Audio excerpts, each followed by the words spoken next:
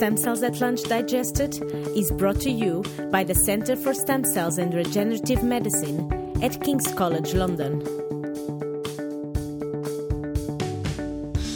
Welcome to another episode of Stem Cells at Lunch Digested, a podcast hosted by King's College London, Centre for Gene Therapy and Regenerative Medicine, where we explain scientific research in simpler words so everyone can understand the major breakthroughs in each field. My name is Inês Tomás. I will be the moderator for this episode. I am a PhD student in the Watt Lab, and my studies focus on the microenvironment of oral squamous cell carcinoma. Today, I have the pleasure to interview Professor Andrew Ewald. Thank you very much for accepting our invitation. For those listening online, Professor Ewald did his undergraduate degree in physics, followed by his doctoral in biochemistry and molecular physics, and then his postdoc work in epithelial biology and breast cancer. So, my first question is, what drew your attention away from physics and towards cancer biology? Sure, it was a three-step process for me. I was very interested in physics as an undergraduate, but I was actually also very interested in biology. And so I sought out opportunities at the interface, which at the time when I was an undergraduate student seemed most interesting at the molecular interface between the two, thinking about protein structure, protein folding, protein engineering. So when I was interviewing for graduate school, that was that was the people I chose to interview with. Every place I went, I said, "Oh, I want to talk to the protein engineers and the structural biologists." And then by chance, there's things I've planned out and have come true 10 years later, and there's things that were chance in my life. When I interviewed at Caltech, I got assigned to meet with Scott Fraser, whose work I was completely unfamiliar with, who was working in embryology.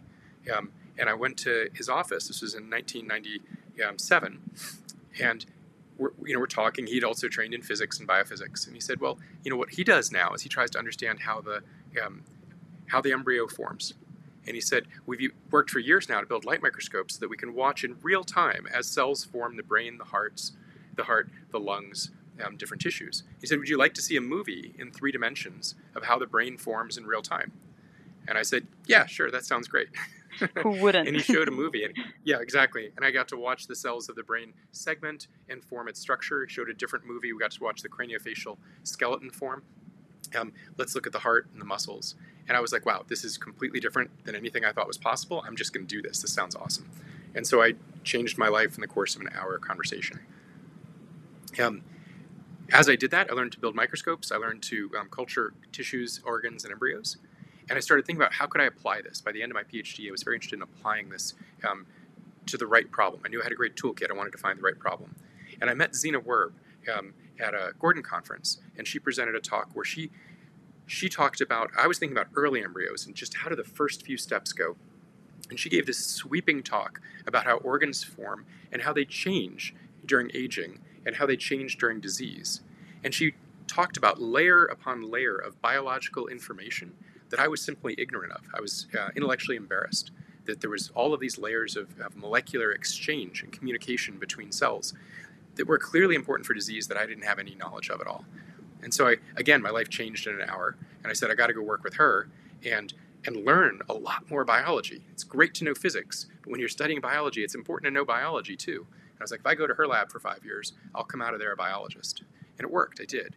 And so I worked on the development of the normal breast in her lab. I also worked on how changes in those categories of information exchange over time drive the formation of breast tumors and then their eventual spread through the body. In my laboratory here at Johns Hopkins, we work on the development of the normal breast, but most of the lab, about a dozen people, are working on how breast cancer spreads through the body and forms tumors in distant organs. Great journey you've had. So you touched on that topic. I think it would be important to explain to our audience, how is cancer different from any other disease? What is so special about this specific disease that have been giving us so many challenges and so much great research to unravel what is unknown still? Sure. I want to start my response to that by saying that we first need to acknowledge the tremendous burden that cancer plays in our lives and in our families' lives and in our society. It's a tremendous cause of suffering and death. And at a biological level, what makes it so difficult, I wish I could tell you that we've already won and all forms of cancer are fully understood and can be treated successfully.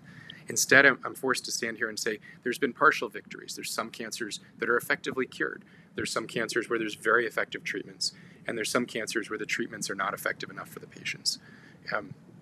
What makes it particularly challenging is that it's the result of changes in the properties of your own cells.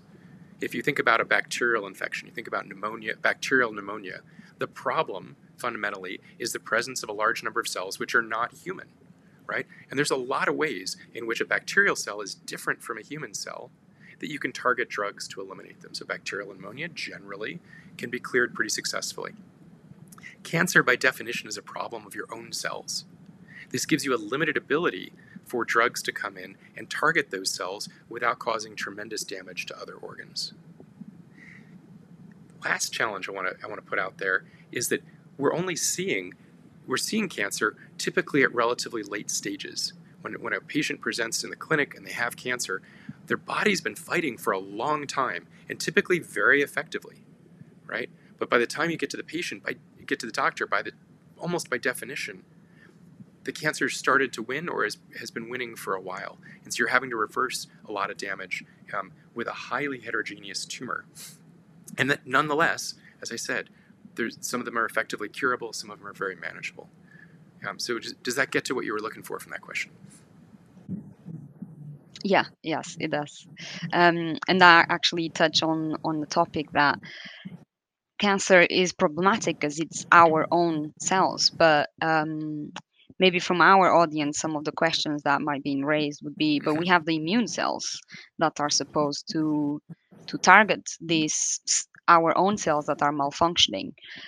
What is wrong with the immune cells that they are not recognizing these malfunctions? Sure. So I want to start by saying that statistically, there's statistical evidence that a large fraction of tumors that form are actually successfully cleared by the immune system. So a lot of tumors start to form, your immune system clears them, and you never even know you were sick, right? In the ones where you present to the doctor, the immune system is actively trying to recognize and kill the cancer cells. But the challenge is that there can be changes both in the microenvironment, right, which is one of the topics for today, which is all of the features around the cancer cell, which can make it more difficult for the immune system to function. And also, the cancer cell, the tumors that get big enough that they're detected clinically, there's often features of the cancer cells which reflect their ability, they've acquired abilities, to talk to the immune cells directly and tell them to stop attacking. So we did a paper a couple of years ago. Biologists are often bad at naming things. They often come up with very obscure or difficult names. But we worked on a population of cells called natural killer cells. What are these cells good at? Killing cells, right? So these are a type of innate immune cells, and they're good at detecting cells that are in the wrong place, right? So if a cancer cell spreads to a distant organ and a natural killer cell finds it, it's like, oh, you're a cell in the wrong place. You don't have permission to be here, right? I don't like your permissions, and so it'll try to kill that cancer cell. This works very efficiently. However, some of those cancer cells have figured out ways to express molecules on their surface that talk to molecules on the surface of the natural killer cells that get them to stand down and actually start helping the cancer cells build metastases. So we've worked hard to try to understand that communication and figure out ways to interrupt it. Yeah, thank you very much. So that will lead to my next question. If you could explain in just a few sentences, what would you say that is the main targets of the research made by your group? So we're particularly interested in understanding how cancer cells talk to each other at their surface, right? The surface of the cell, you want to think of it as being bristling with, right? Different proteins sticking out of the membrane that are able to detect signals in the environment and are able to directly connect to other cells. So we've done a lot of work to show that those connections between the cells are actually very important to the metastatic process. And in fact, the cells that are best at traveling through the body don't do so as individuals. They do so in small groups stuck to each other through this type of molecular Velcro. And this molecular Velcro isn't just structural. It doesn't just hold the cells together. It sends a lot of signals inside the cancer cell that allow it to survive. So we're very interested in understanding how to interrupt those survival signals and cause selective death of the cancer cells that have spread through the body. So it sounds like a very complex system. Like not cancer by itself, it's already very complex and difficult to study. So can you tell us a bit of the models of which you use in your lab to study this situation? How do you make it simpler so that it's easy to understand the signals that are going on, but also not too simple so that then you actually know this is a real Sure, that's a terrific situation? question. And I can say I don't have much left from my training in physics. I can't do math anymore at an interesting level. But there is a tremendous belief in physics that if you look at a system and all you see is complexity and variation, that probably you haven't yet found the underlying simplicity below it. There's probably simple rules generating that apparent complexity. So I take that as sort of a North Star throughout our research. So simple enough, but not too simple. So what we're very interested in doing is what we ground our research in is in models that spontaneously metastasize. So there's several types of animal models using the mouse where a single or a couple of genetic tricks will enable you to express genes that will cause tumors to form that then will metastasize to distant organs. Because you're doing this genetically, what you're able to do is form tumors in the presence of an intact immune system that then have to form metastases despite immune surveillance and attack. So that's our primary engine in the laboratory. We're able to get tissue out of those tumors, and a single tumor from one of those models yields 250,000, so 250,000 mini tumors that we can explant into 3D gels in the laboratory to understand how they invade, how they access the blood vessels, and how they form metastatic tumors. When we get ideas there about how the molecules are interacting to govern the process, we want to validate those in human tissue. So there's another type of animal model where a patient tumor is explanted into a mouse and then serially transplanted to allow you to study human cancer cells that have retained their tumor architecture and retained their tumor heterogeneity. And then the third level of validation, which is the hardest to acquire, right, and most limiting resource, but is to study directly patient tumor tissue in the laboratory and to generate hypotheses that we can test in archival samples from the pathology department. Fantastic. Thank you so much. So I want to ask, in your opinion, which experimental tools or technology are we missing so that we can take cancer research to the next level? Or in the past, what was missing that now is life-changing and that have made huge breakthrough? What was in the past unthinkable Sure. and that we have today? What would you guess that is the next Sure, I big like to thing? be an optimist, so I'm going to talk about successes and opportunities and challenges overcome. So this 3D culture, the idea that you can take tissue out of an organ or out of a tumor, put it in a laboratory. I want you to picture raisins in a Jell-O mold, right? So you've got raisins floating in Jell-O. They're fully surrounded by a three-dimensional network of proteins. That's been transformative across every area of mammalian development and disease, because things that were happening deep inside the animal or deep inside the patient over weeks to months to years to decades can now be observed in real time in 3 dimensions in live cells in these 3-dimensional cultures. So those observational techniques needed to be brought together with genetics and with imaging. We've definitely been leaders in this approach, but there's been leaders around the world bringing these 3 techniques together. The fourth key piece, which has been brought into this type of analysis more recently, has been present for a long time in analysis of patient tumors, but has been brought more recently into the arena of these 3D cultures, is bulk and single cell sequencing.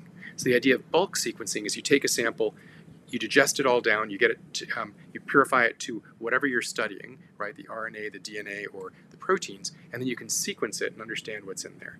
Single cell sequencing, you take that tumor or that organoid and you take it down to the single constituent cells and then individually process them to understand at the individual level what's their DNA, what's their RNA, what's their proteins. That has been transformative for our ability to understand the molecular programs driving metastasis. I would say a major challenge right now is that all of the sequencing techniques remain expensive, and they remain difficult to interpret. So you need to think, run an experiment, think about it, run another experiment, because each experiment can cost $10, $50, $100,000. So you can't just have everyone in the lab doing that every day of the week. If we could get those costs radically lowered, it would be transformative. We also benefit greatly from our work with leading computational and analytical scientists, so Joel Bader, Alana Fertig, Brian Camley, among others, who are able to help us do things with mathematics that we couldn't do alone, especially with regards to sequencing and understanding three-dimensional data. Great. So bringing back the physics, modeling, maths, biology, we can go anywhere individually. That's right. It's a team effort.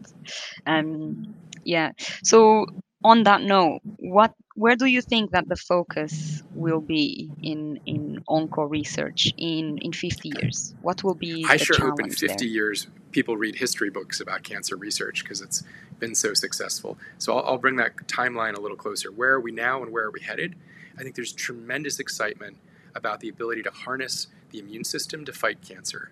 I would say there's a broad school of thought that most successful treatment responses from cancer, whether the treatment was chemotherapy, radiation therapy, targeted therapy, or specifically immune therapy, is ultimately critically reliant on the immune system attacking the tumor.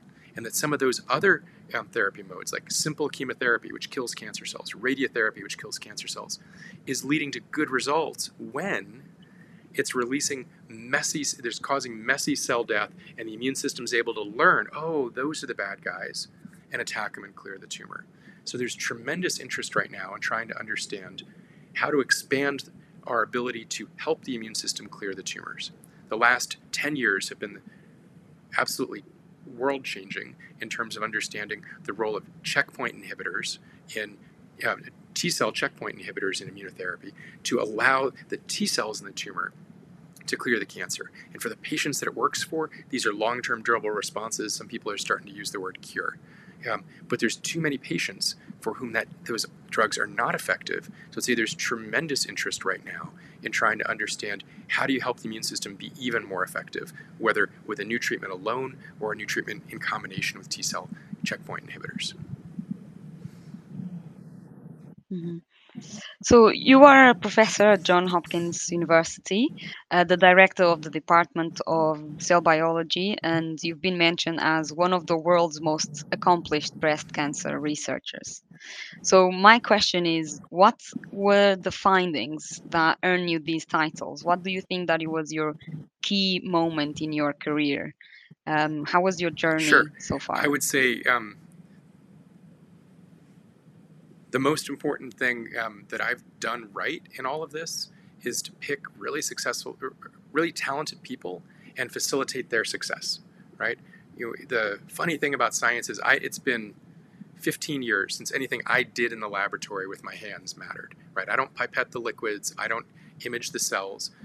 So what do? I nucleate a set of people who do the research and do the work, right? So I think the first thing to say is, to the extent that I'm viewed as successful on the international stage, it's because I've found an absolutely terrific set of people and unleashed their creativity, their energy, their drive on these problems. What are the discoveries that they made? So I'll just highlight 3 or 4.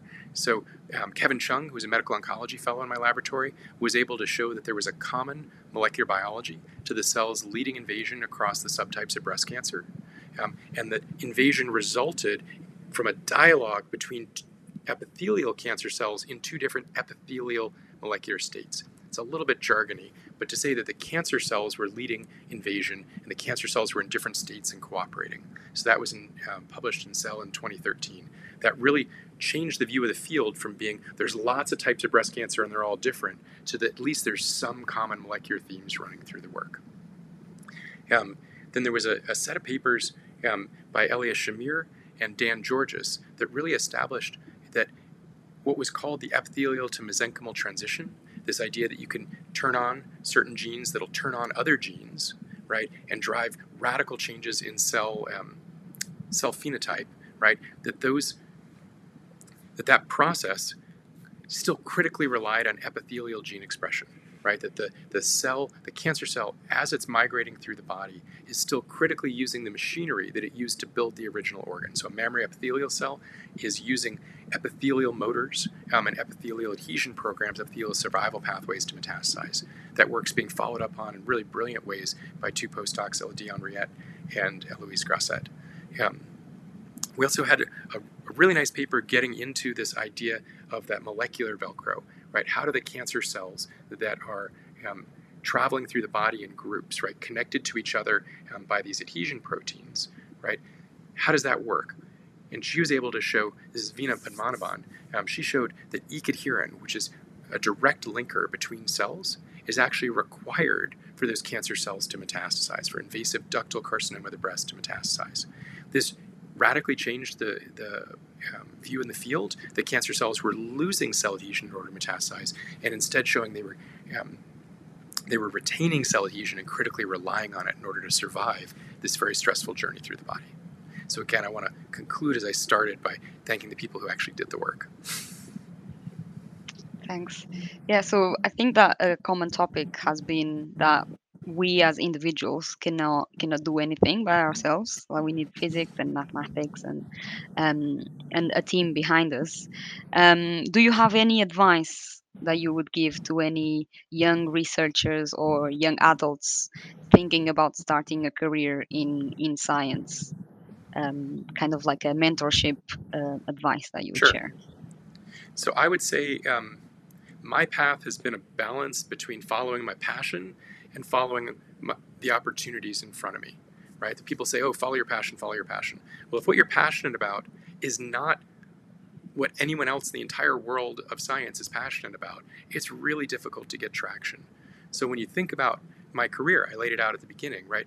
I was in one field, and then I saw an opportunity, and I went to a different field. And I saw an opportunity, I went to an adjacent field. I saw an opportunity, and I changed direction. So it was really an open-mindedness to what was I most interested in,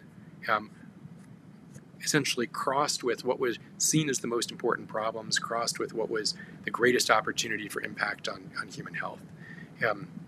It's a difficult balance. Because if you're working on something that, you're not, that seems really important but you're not interested in it, you won't make any progress, right? You really need to have that passion for the subject you're working on.